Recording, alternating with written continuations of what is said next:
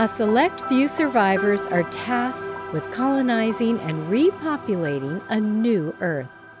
Strong female characters drive the action in this dystopian, post-apocalyptic thriller. Georgia, one of several beautiful genetic exotics, dares to break free from the tightly controlled social structures that forces women like her into a life of sexual slavery and forbids all women to bear and raise their own babies.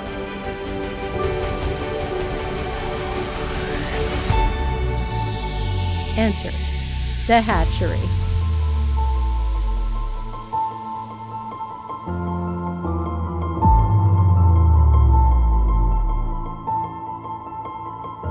Chapter 19. Memories. Franklin was sulking. Georgia found him stretched out on top of his unmade bed, surrounded by empty bottles of palm ale.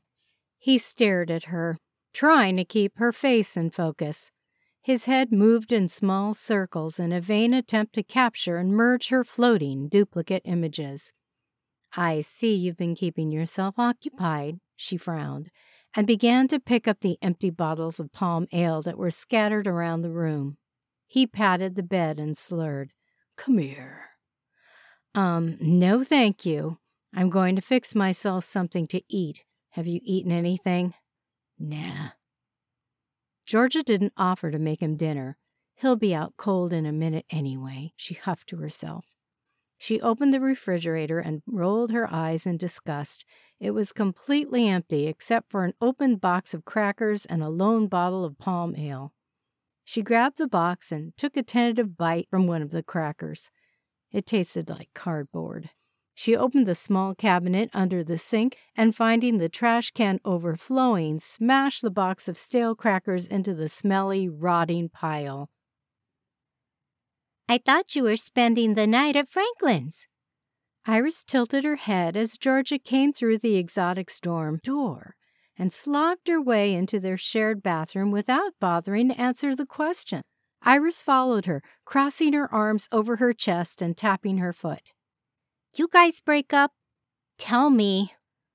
Georgia continued to ignore her roommate, flossed her teeth, pulled her hair back into a ponytail. "Okay, I can take a hint. I'll leave you alone, if that's what you really want."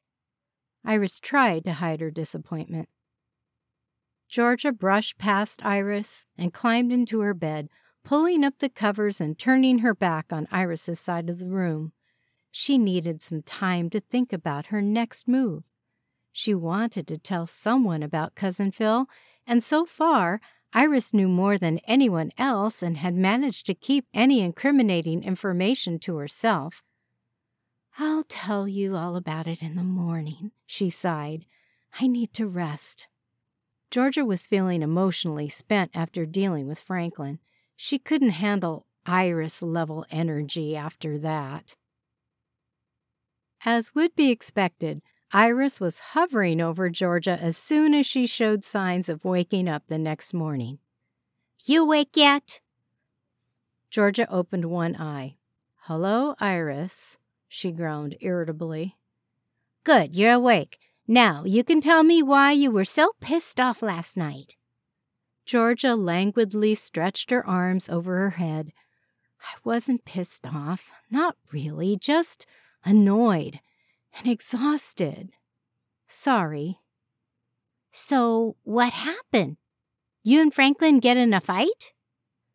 "No, he was drunk. I just wasn't in the mood for drama." "Oh." Iris made herself comfortable, climbing into Georgia's bed. "So, what happened with your cousin? Did you find out anything more?" "There's something really wrong with Phil, like mentally wrong. I don't know what to make of it. He had some sort of psychological break right in front of me." "Really?" "Yeah. I got Tiffany to let us into the hatchery.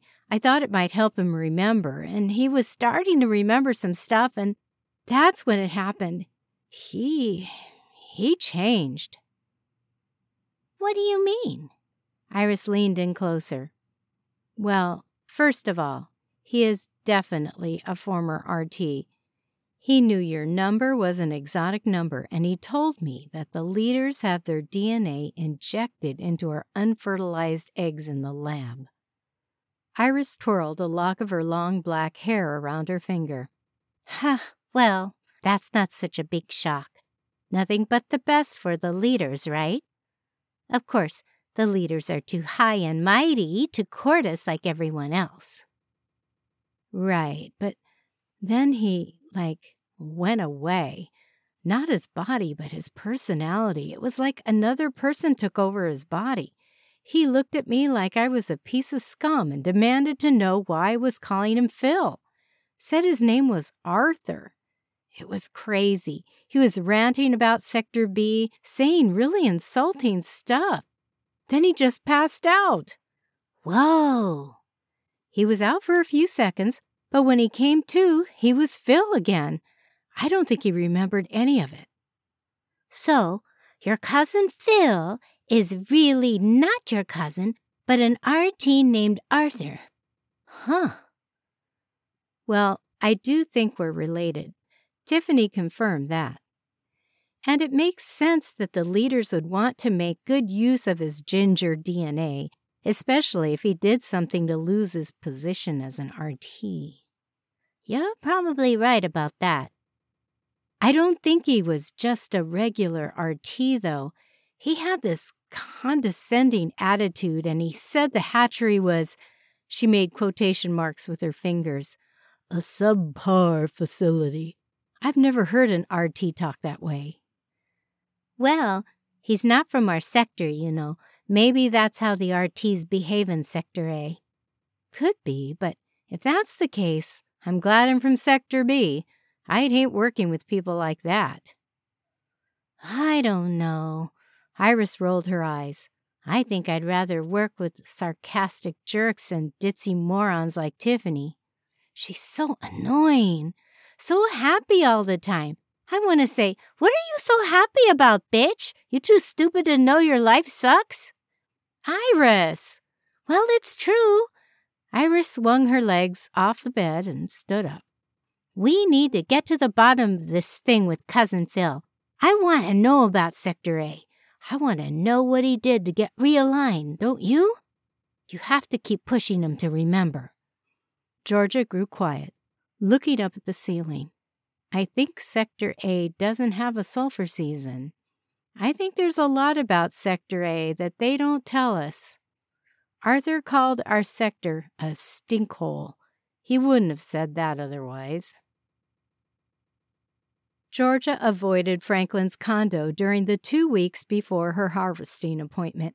She knew he'd be upset with her, but she wanted to focus all her energy on how to get more information from Arthur while still eliciting Phil's sympathy. She would have to carefully manipulate both personalities to get what she wanted. When she arrived at the RC for harvesting, Tiffany wasn't on duty, but Georgia recognized the RT at the counter from Tiffany's description of her best friend Sophie. She was a blonde like Tiffany, but Georgia quickly learned that that was their only similarity. Sophie was sarcastic, more confident, and definitely more intelligent than Tiffany. Georgia knew better than to try to pull the same liberties with her that she had with Tiffany. This RT would report her without hesitation. Hello, I'm Georgia. Sophie looked up from her laptop for a moment, not so much to acknowledge her as to confirm her identity. Got it. Take a seat over there. I'll be with you in a minute. Georgia sat in a small, straight-backed chair just outside the harvesting room and waited. The RT left the reception area, and Georgia strained to listen to a faint conversation going on down the hall. Yes, I know. I couldn't agree more. This is the last opportunity. He's too old and out of shape. Sophie stepped back into the reception area and motioned for Georgia to follow her. The harvesting process was quiet and excruciating. This RT didn't bother to chat or make eye contact with her. She just gave a sharp nod when she was finished harvesting and instructed Georgia to get up and get dressed. Sophie left Georgia alone on the cot. taking the petri dish with her as she entered the lab. Georgia lingered on the cot, poised to listen to the conversation behind the wall. "There's nothing here," said the same terse female voice. "Tough break," responded a male voice. Georgia continued to listen hard, but the voices trailed away as the two RTs walked out of earshot. She thought she heard the words "let go" from the deeper voice, but she couldn't be sure. Her heart was pounding so loudly it was running interference with her ability to hear succinctly. Sophie didn't bother to come back to inform Georgia of her harvest status. This RT was all business. Sophie didn't need nor desire the friendship of an exotic. Feeling slighted and worried about Phil, Georgia cleaned herself up and got dressed as instructed and left for the exotic dorm. As she walked down the path, she decided to stop at Franklin's place before going home. Not that she had any real desire to see him, but to get some much-needed information out of him. He, on the other hand, was delighted to see her. "Babe, I've missed you. Does this mean you aren't sore at me anymore? Come here." He grabbed her with both hands a little too low on the waist and pulled her tightly against him. She could feel his instant erection, the reason why Franklin was a highly valued donor. "Hi," she said, pulling away. "I need your help, Franklin." "Sure." "You know the new donor, Phil? Do you know where he lives?" Franklin furrowed his right eyebrow. "Why do you want to know? Don't tell me you're interested in that slob." His angry eyes bore a glimmer of hurt. "No, it's not like that. He's a friend, that's all. I just need to talk to him somewhere away from the courtship lounge. Do you know where he lives?" Franklin frowned. "I don't know where he lives, but I can tell you where you can find him. He hangs out at the Oasis across from the nutrient station. Give me a minute and I'll get my boots." "Thank you, Franklin." She gave him a quick peck on the forehead and rushed out the door, leaving him behind. "Wait, Georgia!" She was down the path and out of view in seconds. Franklin threw himself on the couch and landed awkwardly, bumping the back of his head on the wall. He lay there, rubbing the emerging bump and muttering angrily to himself. "If she thinks I'm gonna put up with this shit, she's got something coming." He noticed a bottle of palm ale sitting on the coffee table from the night before. It still had a few drops left. Franklin picked it up and, tilting it up to his mouth, took the last swig from the now warm and flat liquid. The warmth and lack of effervescence made the already bitter aftertaste even stronger. He shook his head violently and threw the now empty bottle across the room, knocking over a framed photo of Georgia and him taken early in their relationship. She loved him then, before all this Cousin Phil bullshit started. "Fuck you, Georgia," he sneered. "You and that fat-ass cousin of yours can just go fuck yourselves." Georgia hesitantly stepped through the swinging door of the Oasis, a cramped, dark palm ale joint frequented by donors and a few errant RTs. She spotted Phil immediately. He was sitting alone in a large booth, nursing a bottle of palm ale and looking out over the crowd. She moved quietly until she was standing just behind him. "Phil? Hi." He looked up, startled. "Georgia, what are you doing here?" He stood, always the gentleman. "Please sit down. Can I buy you a drink?" "No, thanks." She sat across from him and leaned in. "We need to talk, Phil. It's important." She looked around suspiciously, eyeing the half-dozen rowdy RTs who were crowded around the bar, talking loudly and chugging down bottles of palm ale. They were focused on each other, oblivious of the two donors in the darkened booth. "Sure." Phil raised his half-finished bottle and drank down the rest in a few gulps. "Talk to me." "I think you're in trouble, Phil. I overheard the RTs talking in the lab and it wasn't good." "What do you mean?" "Our pairings weren't successful. Tiffany told me they were only going to give you one more chance, and that was only because I practically begged her to. I think they're going to..." I think they're planning to reassign me? He cast his eyes down on his belly, pushing against the zipper of his jumpsuit and patted it good-naturedly. I can't say I'm surprised. Georgia shook her head. Phil, do you remember what happens to donors when they stop being productive?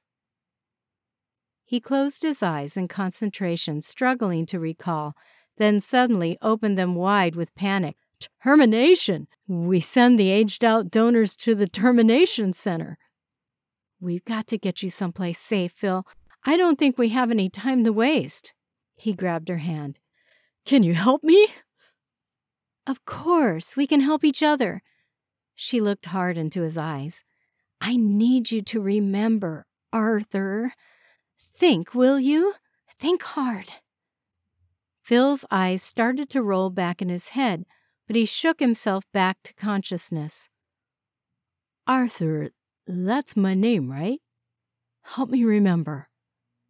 You're from Sector A. You were an RT once, maybe even a supervisor. You did something that forced you over a fence, a wire fence. She grasped his shoulders with both hands. You've got to concentrate, Arthur. Try to remember.